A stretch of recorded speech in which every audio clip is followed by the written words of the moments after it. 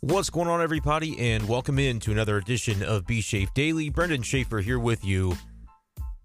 The moment, the episode you've all been waiting for. Wednesday, July 20th, as we're finally ready to do it. We're going to talk some Juan Soto tonight. And there's been a bit of an update. If you count the news reported, written about by Jim Bowden at The Athletic on Wednesday, that adds a little bit of a wrinkle into this conversation, and I think actually has a chance to make the Cardinals more relevant in the pursuit of Juan Soto than they otherwise would have been. And we're going to jump right into it. Not going to waste any time tonight because I want this to be a hearty discussion, and then I want to get to bed. So that's kind of the way this is going to go. Make sure to subscribe to B-Shape Daily. Spotify, Apple Podcasts are the two best places to find us. Google Podcasts as well is an option for you. Head to anchor.fm/bshafer12. Click on the More Platforms tab, and you can find all the locations that B-Shape Daily can be found in podcast land. But I want to start with the trade poll that I put out a few days ago. And I want to not spend a whole heck of a lot of time on it with regard to Juan Soto because the game has perhaps been changed by the Jim Bowden news. And I will go ahead and read off the top what he said in his article at The Athletic on Wednesday with regard to what the Nationals maybe are looking to do. I'm going to spend some time today talking about how this particular sentence is not plausible for the Washington Nationals. Here's what Jim Bowden wrote on Wednesday. I believe it was Wednesday. I saw it Wednesday morning, so that's as far as I'm aware when it was written right before that. In return for Soto, the Nationals want, and they want three things. Here they are. One, multiple major leaguers and top prospects, that's two, but also, number three, to offload the bad contract of pitcher Patrick Corbin, according to sources. Okay, so they want multiple major leaguers, top prospects, and to get rid of Patrick Corbin, who is owed nearly $60 million between 2023 and 2024. And the reason that's not so palatable, well, you take a look at Patrick Corbin's performance, his statistics the last couple of years. You don't have to look very hard to figure out the reason they're looking to offload that contract. He's 4-12 this season with a 5.87 ERA. And last season he was 9-16 with a 5.82 ERA. You look at the whip for Patrick Corbin, walks plus hits per inning pitched, 1.696 this season. Last year, 1.468. So not very good numbers for Patrick Corbin. And you can even go back one additional year to the 2020 COVID season. The whip was still over 1.5, ERA 4.66. He signed that massive contract ahead of the 2019 season. He had that one real good year with Arizona. He was an all-star in 2018. And was fantastic, and then signed a mega deal, a backloaded mega deal, unfortunately for the Nationals. We'll get to that in a moment. The reason that it's such an expensive contract with only 2 years remaining is because they backloaded the majority of it to where I think he's owed like $35 million for 2024, and he's already the last really 3 years been not even a serviceable starting pitcher, but they have to keep running him out there because they owe him all this money. It's part of the reason the Nationals aren't really where they want to be right now, and why they're considering the notion of trading Juan Soto, superstar at 23 years old, with still 2.5 years of team control in the first place. And if the Nationals are going to do this, because again, the reason that we're here, let's talk about that. And then I'll get into the trade poll that I posted, what the results of that were, and why it may no longer be relevant. Because the style and the format of the trade proposal that I had come up with is maybe not what the Nationals are looking for, because I didn't have Patrick Corbin in mind. But the Nationals offered Juan Soto a 15-year, $440 million contract extension, and he rejected it, which led the Nationals to say, a week ago or so at this time, I forget the exact day that this news came out, but it led the Nationals to say, we're done. We are not going to be able to sign Juan Soto to a long-term deal, so we've got to trade him rather than allow him to play out the rest of his deal, or I should say the rest of his team control, because the way it works before you are at 6 years of Major League service time is you go through arbitration until the end of the 6 years. He's in that process now where he's got 2 more years of arbitration, And actually, he might have been a Super 2 guy because I think he gets a fourth year of arbitration. But the number to know is 6 years total. And he's in the process now of getting raises throughout the final years of those 6 years until he becomes a free agent. And next year, people predict it'll be over $20 million, maybe close to $25 million for Juan Soto in 2023. And then through arbitration, the following year, maybe close to $30 million. So you're talking about perhaps over $50 million for the final 2 years of Juan Soto prior to his free agency.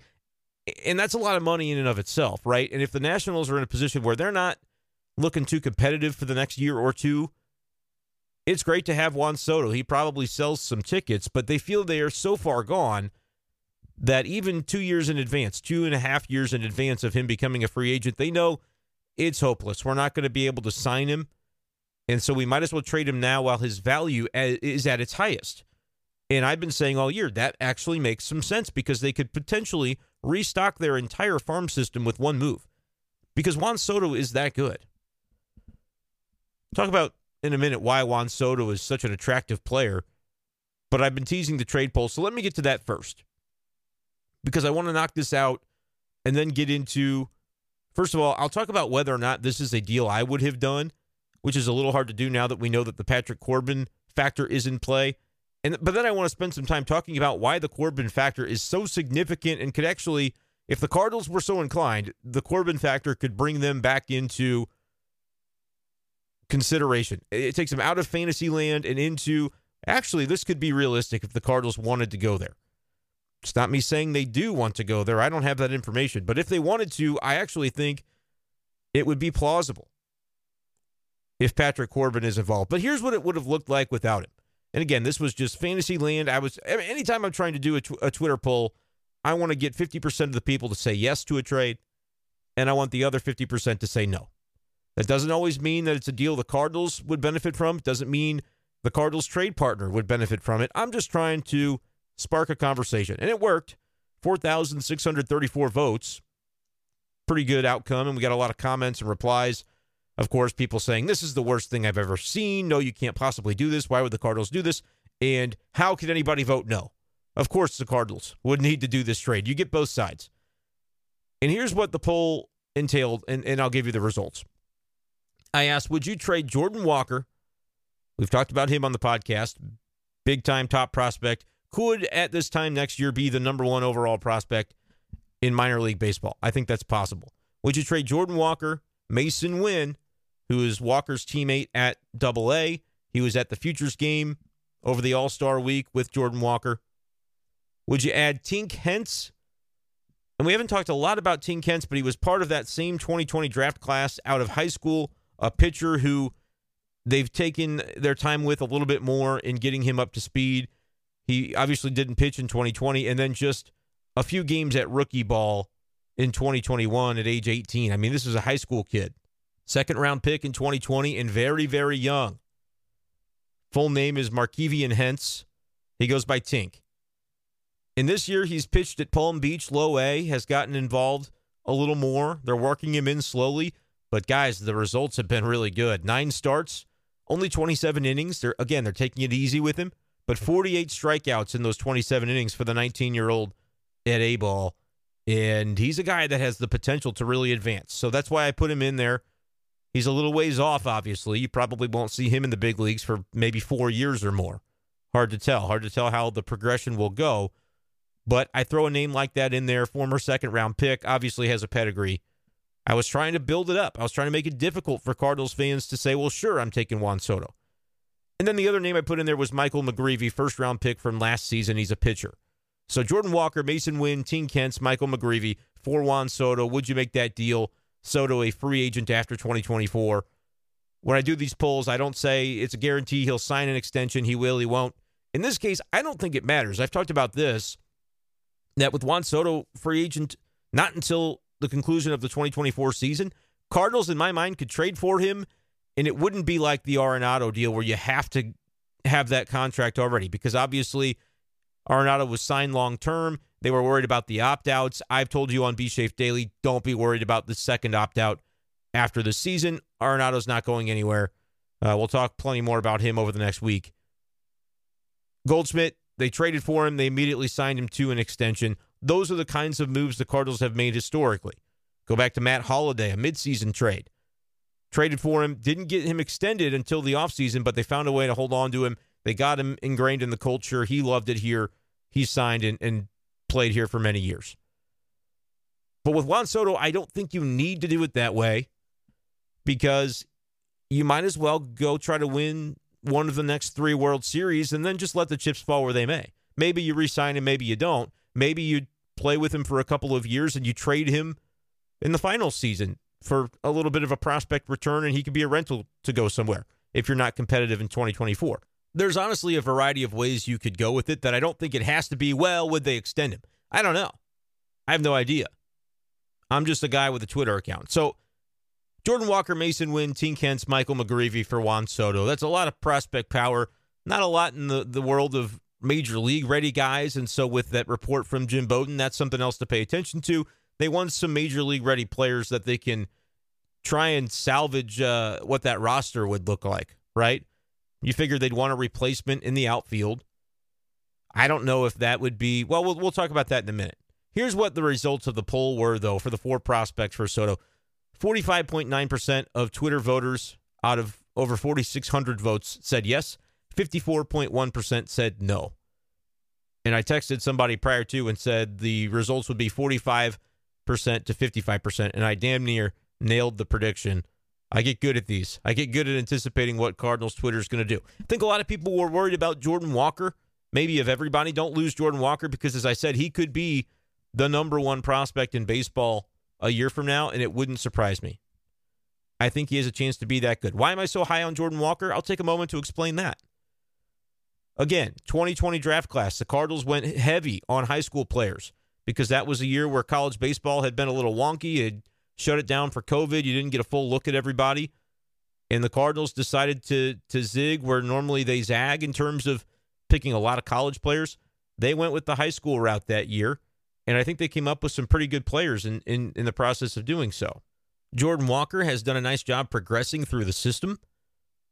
Spent last year, 2021, between A-ball and high A, doing well at both levels. They started him out at double A this year as not even a 20-year-old kid when it began. He turned 20 in May, so minor league baseball starting a little bit prior to that.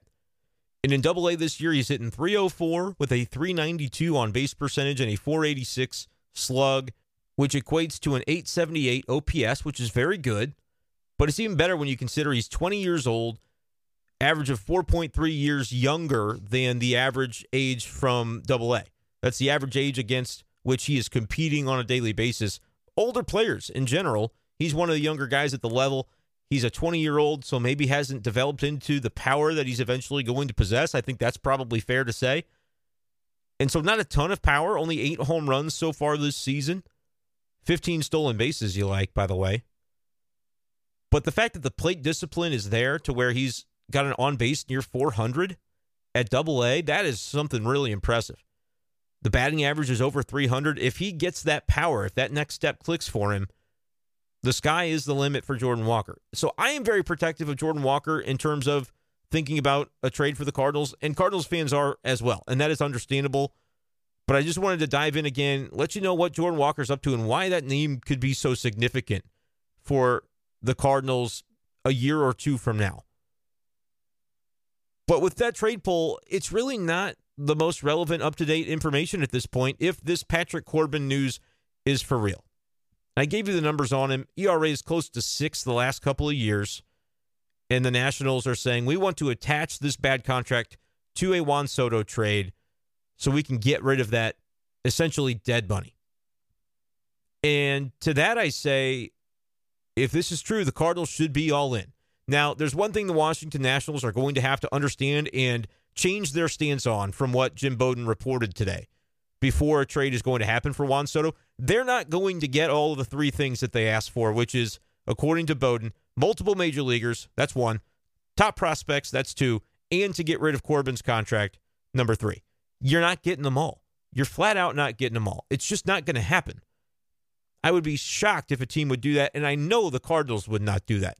We can kind of just spitball this here, but if you're talking multiple major leaguers, does that mean, I don't know, Brendan Donovan, Zach Thompson, and then prospects like a Walker and Mason Wynn, and then you're getting rid of Patrick Corbin's $60 million on top of it. It just doesn't make sense to me. I've talked with people on Twitter today who say, well, the Yankees and the Dodgers, they have all the money in the world, and they've got a great farm system, the both of them, and so they can afford to do this. I don't think anybody's going to be lining up to give their two of their best prospects, multiple major league players that maybe have team control like a Brendan Donovan or a Juan Yepez, who may not be superstars, but they're contributors, and they're cheap and affordable for years to come. I don't see teams lining up to give 4 or 5 what I would consider really quality assets. If you're talking multiple major leaguers, multiple top prospects, I don't see teams lining up to do that, to essentially pay Juan Soto $110 million over the next 2 years, because that's essentially what it would end up being. And though I did have a debate on Twitter today, I believe my buddy Nate is who I was going back and forth with. He said, would you sign that contract on the open market if Juan Soto and Patrick Corbin were there, free agents? Would you agree to $110 million over 2 years for those guys? Seems like a lot. And here's the reason I say yes without hesitation that I would do that. Because you almost have to admit that you would do that before you can agree to also give prospects and players on top of it. But I would say yes, I would do that, because you're never going to see a Juan Soto on the open market for that price. It's hard to wrap your brain around that that's never going to be something that happens. But when Juan Soto, if and when he hits the open market, it's to sign a 10-year, a 12-year, a 14-year, a 16-year contract for $500 million. That's what happens when Juan Soto hits the open market. You're never going to have the luxury to say, I only want him for 2 years. I don't want to be having to commit to a lifetime of Juan Soto for $500 million. That's not what I want to do. It's not what Bill DeWitt probably wants to do either. So if I had the chance to sign Juan Soto to essentially a 2-year, $110 million deal, but I also get him for this playoff run, I'd be like, yeah, that's a lot of money, but I have Juan Soto, and I'm not giving anything up to get him except for money. Yes, sign me up. So that part's easy for me. And you get Patrick Corbin too, which is more of a curse than a blessing, you might say, with the way he's performed this year. But I just want to make it clear that even if that dollar amount sounds bonkers, I'm still in on that. I think the Cardinals can afford that if they're honest with themselves, and if they recognize that some of the money like Yadier Molina, Adam Wainwright, different money coming off the books at the end of this season. There are ways to do it, and yeah, you'll raise payroll, but I think it's probably worth it, because I think you can genuinely have a chance to win a World Series in the coming years with Juan Soto joining the prime years of Arenado and Goldschmidt still. It's like Thanos collecting the Infinity Stones. You get another one in Juan Soto. He's a finite resource. There's not a million of them out there on the open market every year. There's usually 0 Juan Sotos out on the open market every year, and there certainly are 0 that you can convince to sign a 2-year contract. Trevor Bauer is really the last player that did something like that. Max Scherzer is signing short-term deals for a lot of money, but those guys are pitchers, and in Scherzer's case, he's much older, so he's not getting a 6-year deal from somebody. Juan Soto is 23, so that's the difference there. But yeah, to put that to bed, I do think I would sign Juan Soto and Patrick Corbin to a 2-year, $110 million deal in free agency. It's only 2 years. It's not like you're committing a decade of bad contracts. You might say it's an overpay, but to me, it depends on how you think about it. Do you think of it as, wow, you're paying Patrick Corbin $35 million in 2024 for probably no production or worse than that? Well, sure, if you look at it that way, nobody would jump to sign up for that, right? But you have to recognize what you'd be getting as well in Juan Soto, which is 2 years of Juan Soto at, frankly, below market value. Because if Juan Soto was on the open market this offseason, what do you think he'd get? Average annual value, what do you think he'd get? 35 million, 38, 40? I don't know. I think any of those numbers could be plausible. But in reality, through arbitration, you're only going to pay Juan Soto 25 million, if that, for 2023. That's just the way arbitration works. This year, he's making $17.1 million. He's probably getting 22 or 23 next year. It's not going to be what he'd get on the open market. So you're getting a below value in terms of the contract. It's below market value price on a player who could be the MVP of the league, and nobody would be surprised to see that happen. This year, he's an all-star, leading the league in walks with 79 walks. He's got a better ratio of walk to strikeouts. He's got 79 walks to just 54 strikeouts. Batting average is low, 250 this year. It's a career low for him, but his on-base is over 400. His slugging is near 500. He's got a 901 OPS. 20 homers. Not even going to tell you the RBIs because it doesn't matter. He's in a bad lineup. What would his RBIs be in the Cardinals lineup? Probably better. Goldie's got 70, so you tell me. So I don't think there's any doubt you want Juan Soto, even if you're paying an exorbitant price in terms of the dollars, which you wouldn't be if there's no Patrick Corbin, by the way. 2 years of Soto for 50, 52, whatever $1 million total, that would be a deal. You wouldn't mind paying that as a contending team. The Nationals understandably don't want to pay it because they're not going to win a World Series in the next 2 years. They're probably not making the playoffs in the next 2 years. And trading Juan Soto now is an opportunity to restock the farm system, which is why I framed the tweet the way that I did when I did the Twitter poll, because I didn't think there'd be any way that it would make sense for Washington to attach the cancerous contract of Patrick Corbin to a Juan Soto trade, because inevitably when you do that, you're getting less. You are getting fewer talented players because the other side is saying, well, we're doing you a favor by taking on this contract that we don't want. We're not trying to acquire Patrick Corbin. We're trying to get Juan Soto. If you're telling us that part of the terms of that deal are to take Corbin with us, if I'm the Cardinals, I go, we'll do that. But you got to understand, you're not getting Jordan Walker. You're not getting the same return that you would have gotten because we're taking a bad thing from you and just taking it off your hands. You don't have to worry about it anymore. You're getting poor production from Patrick Corbin, and you're paying him even more to provide that poor production. You wouldn't even want him if you were pitching league average at the price that you're paying him, and he's the worst starting pitcher in baseball this year. So we'll take him, but you're not getting that return. And so that's what's interesting about the article from Bowden, where he says that the Nationals want multiple major leaguers and top prospects, but also to offload the contract. It's not going to happen. And like I started to mention previously, people that say the Dodgers or the Yankees, they could do this. I guess they could, but they'd be silly to. They'd rather just sign free agent Aaron Judge. The Yankees can bring him back, or the Dodgers can sign him. There's no reason to kill your whole farm system and take on $60 million of bad money in Patrick Corbin. It's not like and again, this was comped.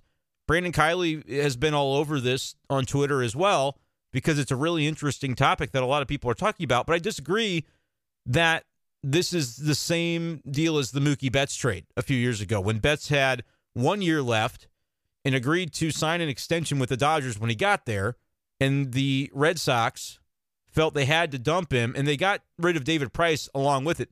And David Price did have a bad contract, but he was not as abysmal leading up to that as Patrick Corbin has been for Washington. I don't think it's a direct comparison. Mookie Betts signing that extension immediately. Scott Boras' client over here in Juan Soto, I don't know that he's going to do that. Like I've said already, I'm okay if he doesn't. I think people make too much of it. Trades either happen or they don't, and you don't have to spend all the time going, well, what if he leaves in 2.5 years? Then he does. I don't know. What's happened in the time before that? I don't get too caught up in that.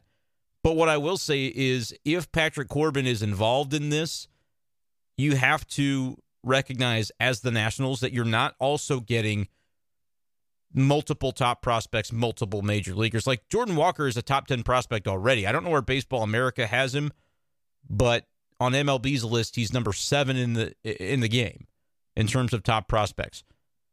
The Red Sox, they got Alex Verdugo, who was top 35, top 40 at the time in that Mookie Betts trade.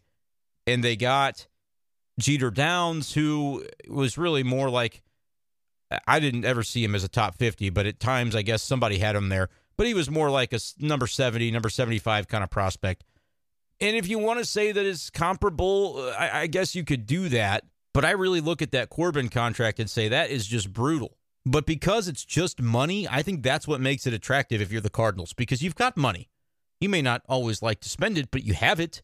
And in deploying it in this manner, you're able to get a premium talent, a top 3 hitter in the game, without sacrificing your entire future. All you do is sacrifice 2 years of payroll, which you can afford to do. And then by the time that Patrick Corbin's money falls off the books, if you want to extend Juan Soto and he's being paid $35, $40 million a year for a long, long time, whatever it is, that's kind of palatable at that point because your salary and your payroll actually goes down because you're not paying him $60 million a year.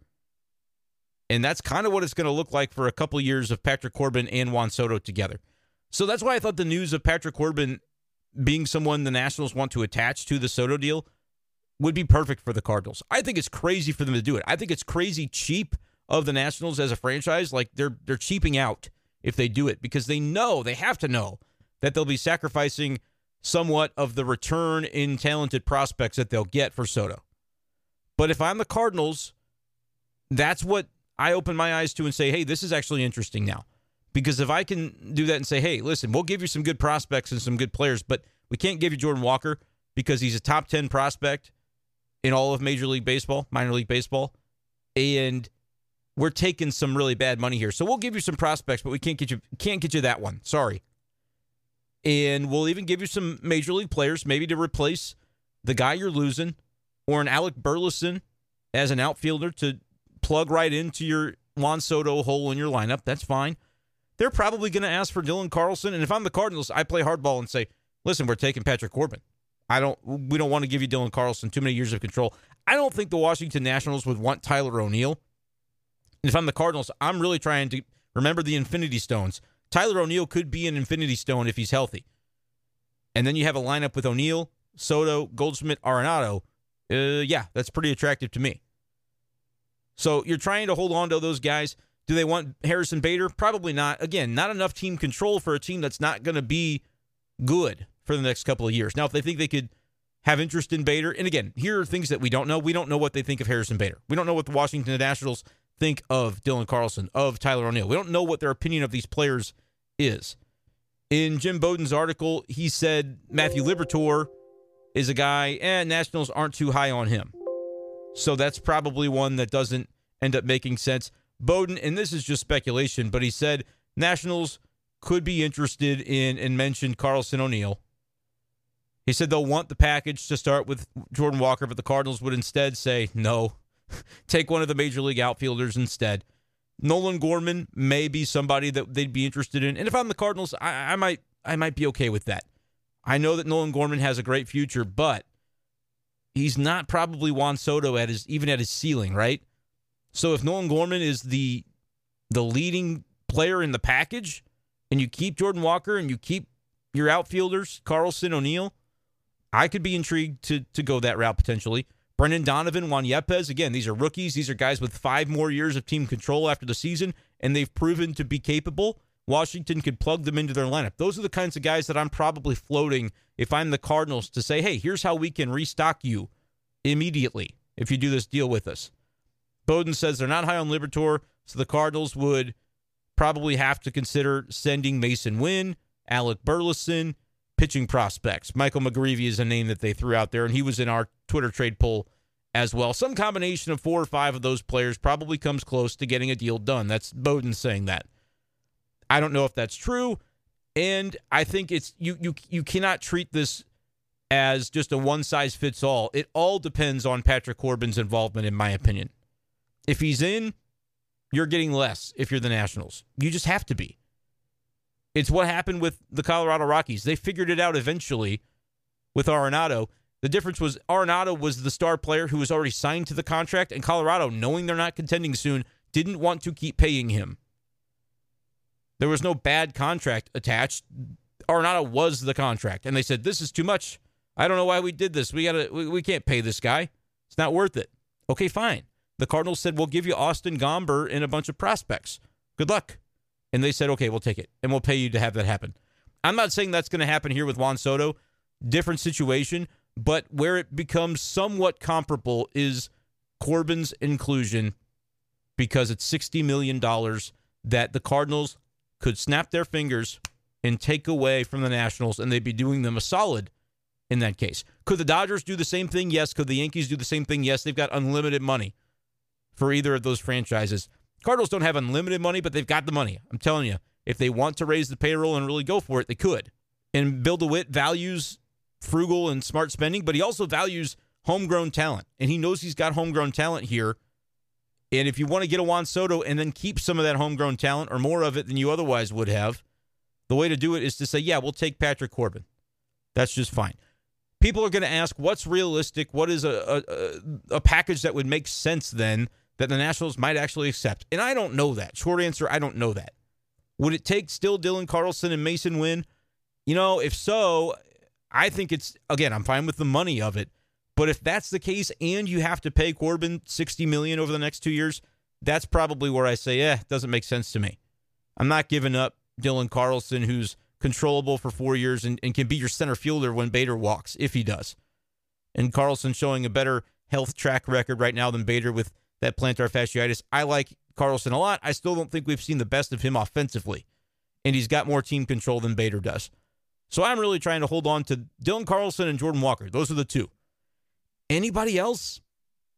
You could probably convince me to come up. You could name 4 guys, and I'd say, yeah, for Soto and Corbin, I'd do it. Part of the question is going to be, are the Nationals, if they do include Corbin, are they going to do what the Rockies did and say, we'll pay down some of the contract to get you to take it, and then maybe that'll get us a better player or two? Do they pay some of Patrick Corbin's money? I don't really know. But that would have an impact on whether or not they get as big of a treasure trove as they're hoping for in a trade. And let's be clear, none of this is imminent. None of this is necessarily on the verge of happening, but I just want to run through the logistics of what I think it would look like the best I can. Or I can talk about it from a Cardinals perspective and say, here's where I'd be willing to go to. And if Washington, remember at the beginning of this, I said they're going to have to make a realization, the same one Colorado realized eventually before they traded Arenado. You're not getting everything. You're not getting all these great players and getting rid of the bad money. You're going to have a combination of things, but it's going to be a compromise. You're going to get some good players, but maybe not as many as you want, and you're going to get rid of that money. That would be valuable, and that would be the route I'd be looking to go if I'm the Cardinals. But for that to happen, based on the Bowden reporting in The Athletic, they still need to go through a little bit of a mental transformation. They are not to that point yet where they think they're not getting it all. Because right now they're thinking, I need major leaguers, I need top prospects, and I need to get rid of Corbin. All 3. You won't get all 3. And the moment that the Nationals recognize that is when John Mozeliak can pick up the phone and say, all right, well, let's talk about this. And if that time should come, is it realistic to expect that this kind of trade would get it done, this kind of package? I don't know if it's realistic. But if I'm just going off of the names that Jim Bowden threw in here as interesting, I would be floating Tyler O'Neill or Harrison Bader and saying, here's an outfielder you can plug right in. If they're not satisfied by that, I'd be saying, listen, I know you like Dylan Carlson, but we can't do that. We can't be paying all your bad contracts and paying Juan Soto, by the way. Part of this is the Nationals avoid paying Juan Soto $50 million for the next 2 years when they're not going to get any benefit from him other than ticket sales, because he's going to do great on the field, but it's not going to be enough to push them to a playoff spot. They're in a bad situation. They need to jumpstart their organization, which is why, again, it's very cheap for them to think that they're also going to unload Corbin, but they're in the process. The owners are selling the team in Washington, and so maybe that's part of it, trying to strip themselves of some debt. Whatever you want to do, the Cardinals are there for you. That's the motto that I would have. But I'd be looking at it and saying, all right, if you don't want O'Neill, somebody's got to be the headliner of this package. Can it be a Nolan Gorman? I'd be okay with that. I want to keep him if I'm the Cardinals, but if push comes to shove and that's a guy that piques their interest, all right, I think you got to talk about it. I'm looking Mason Wynn's direction because I want to keep Jordan Walker. Mason Wynn's a top 100 prospect, should be closer to top 50. I don't know where Baseball America has him offhand, but I know he's top 100. He's like 89th in MLB's rankings. Those have not been updated as recently. Cardinals Player Development tweeted this out on July 11th, that Mason Wynn is number 67, according to Baseball America's list. Burleson is 75. Gordon Graceffo is 76. Ivan Herrera, 90. Tink Hence, 95. Liberatore, 36. And Jordan Walker is number 8. So that's 7 top 100 prospects for the Cardinals per Baseball America, which does lead the major leagues. So if you're saying, well, the Dodgers have this great farm system, Cardinals have something to work with here. But look, if they're going to want multiple top 100s, I'm okay with that. You can take Mason Wynn. That's the one that hurts probably the most. Nolan Gorman has graduated right from the prospect list, but he was certainly a top 50 or so prospect prior to doing so. If you want to take him, maybe that's part of it. I would like to try and keep him if I'm the Cardinals, but you can't keep everybody. If you're getting Juan Soto, sacrifices would need to be made. But let's say Alec Burleson, they like him in the outfield instead of Soto. They can plug him right in. He's a number 75 prospect. Okay, done. Mason Wynn could really end up being kind of like Walker, a top 10, top 20 prospect down the road. He's at 67 right now. Okay, you plug him in. If you're somebody who likes the comparison to the Mookie Betts deal, even though I don't think it was apples to apples, suddenly you're getting in range there. You maybe don't have the top 40 name of Alex Verdugo, but they apparently don't like Matthew Liberatore, who would be that guy. So you can't offer a player that the other team doesn't like. That's part of this as well. It's why those trade websites that you guys like to go to and check it out and you make the values even, you say, oh, that's a trade. It doesn't work that way because they might not like the player that you included in that, and that's why those websites, it can be a fun tool to mess around with. Don't take it seriously as though you've solved it when you find the values evening out. Like Paul DeJong, why would they want Paul DeJong? He's an underperforming player at the major league level who you have to pay the next couple of years. It's not something they're interested in doing. So, you wouldn't put him in those trade calculators that you see screenshotted on Twitter and floating around. But if I'm looking for a goal, it's keep Walker, keep Carlson. If you want Mason Wynn, Alec Burleson, Graceffo, even Tink Hence, pick a prospect or two, McGreevy, pick a pitching prospect or two, and then maybe a major league player. Ideally not Gorman, but maybe, and I really like Brendan Donovan, but if that's something that somebody that has value, if Juan Yepez is somebody that has value, that's, I think, how you round it out with some major league talent that they could plug in immediately. Is it realistic to say that Mason Wynn, Alec Burleson, Brendan Donovan, and Gordon Graceffo gets it done? I don't know. That's 3 top 100 prospects and what I consider to be a pretty valuable player in BFD at the major league level. That's going to be around for 5 more years before free agency. I think he's going to be a really good player, really long time. He's going to be a guy that's going to be around the league for a while, Brendan Donovan. Would that be something the Nationals would be interested in? I don't know. I don't know if that's enough for Juan Soto. You don't have a real true headliner in the top 25 in terms of top prospects. You don't have a Dylan Carlson. Dylan Carlson might be the comp to Alex Verdugo, but he's a little bit deeper into his career. But if that Mookie Betts trade tickles your fancy and you're looking for somebody to compare to, I don't think a Alec Burleson is quite on the level of Verdugo. But again, it may not be all that far off. And we don't know what the Nationals want. That's what you can't necessarily go back and compare it to a previous trade. This is kind of an unprecedented trade where it's a 23-year-old with multiple years of team control that we're sitting here talking about. So when people ask me what's reasonable, what's realistic that the Cardinals could get this guy for, I want to exercise caution, and I want to preach it, that people understand. We don't really know for sure. We don't even know when we think we know. We still don't. You just got to be careful about it and not just assume that something looks good on paper, so it's going to be accepted by the Nationals. And we can't assume that the Cardinals are even pursuing this. I know it's fun to talk about. It's why I've spent all day on this podcast talking about it.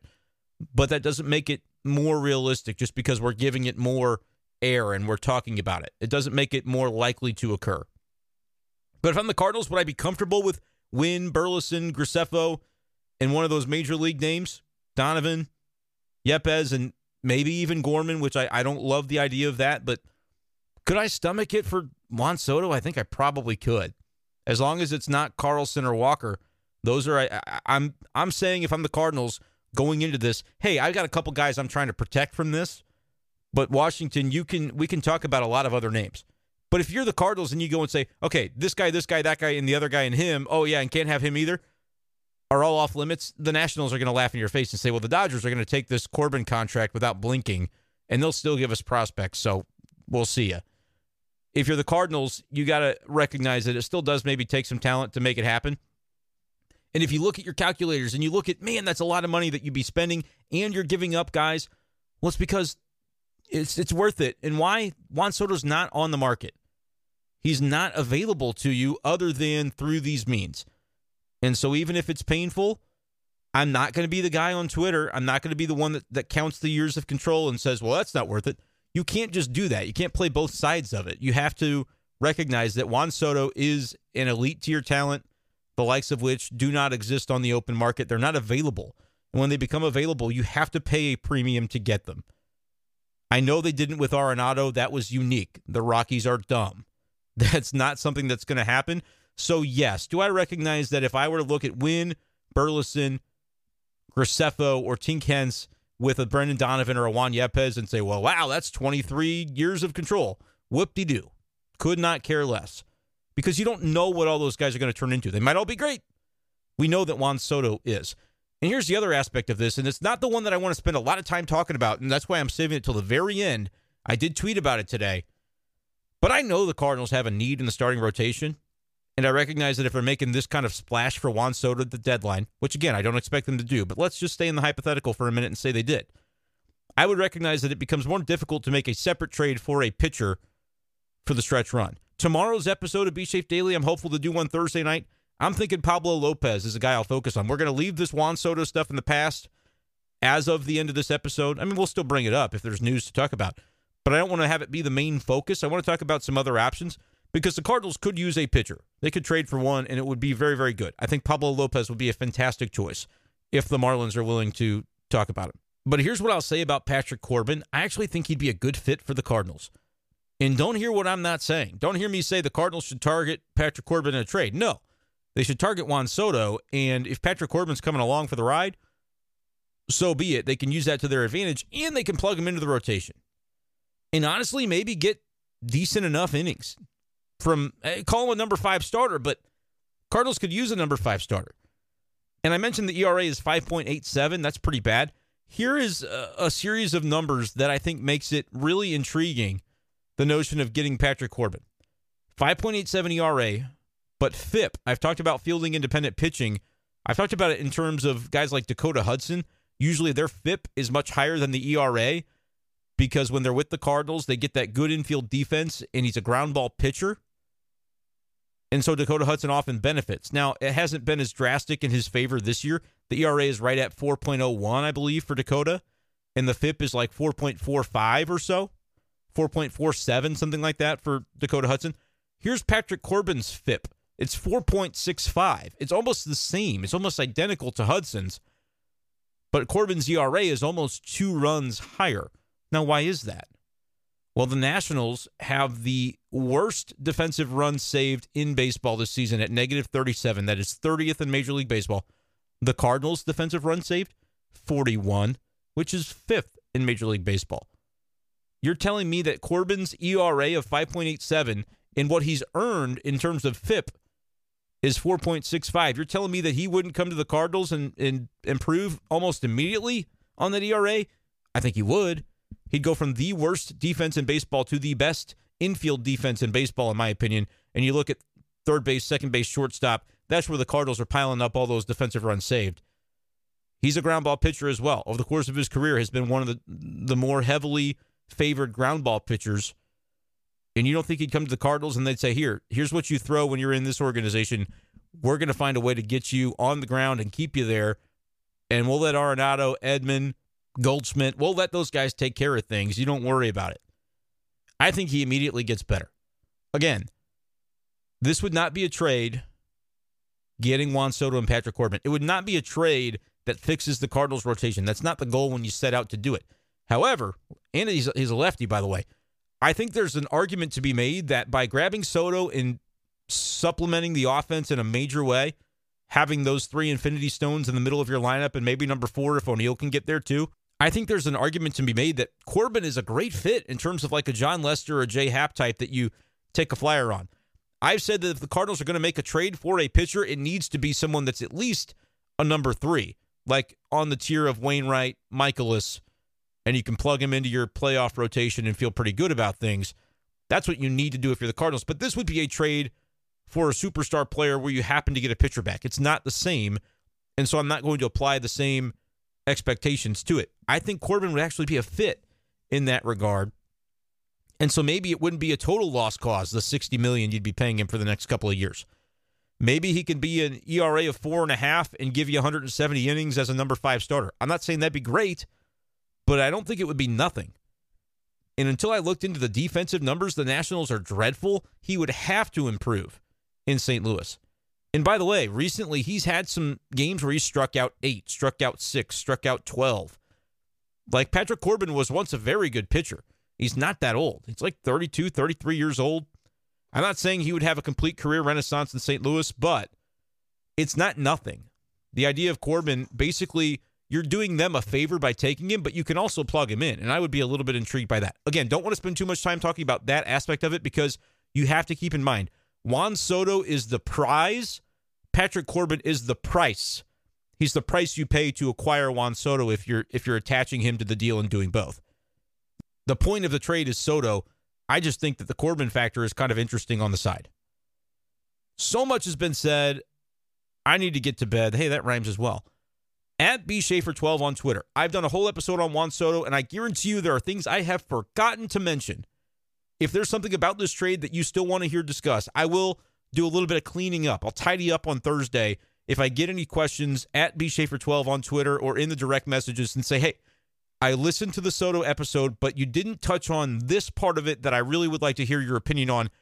You do that, and I will promise you I will make good on it, and I will mention it on Thursday. Otherwise, we'll go into Pablo Lopez, any other pitchers, any other players that you want to hear discussed at the trade deadline. Let me know prior to Thursday night, and I'll try to get those guys discussed on the next episode. So appreciate you guys, as always, for listening, and we'll talk to you next time on Be Safe Daily. Peace.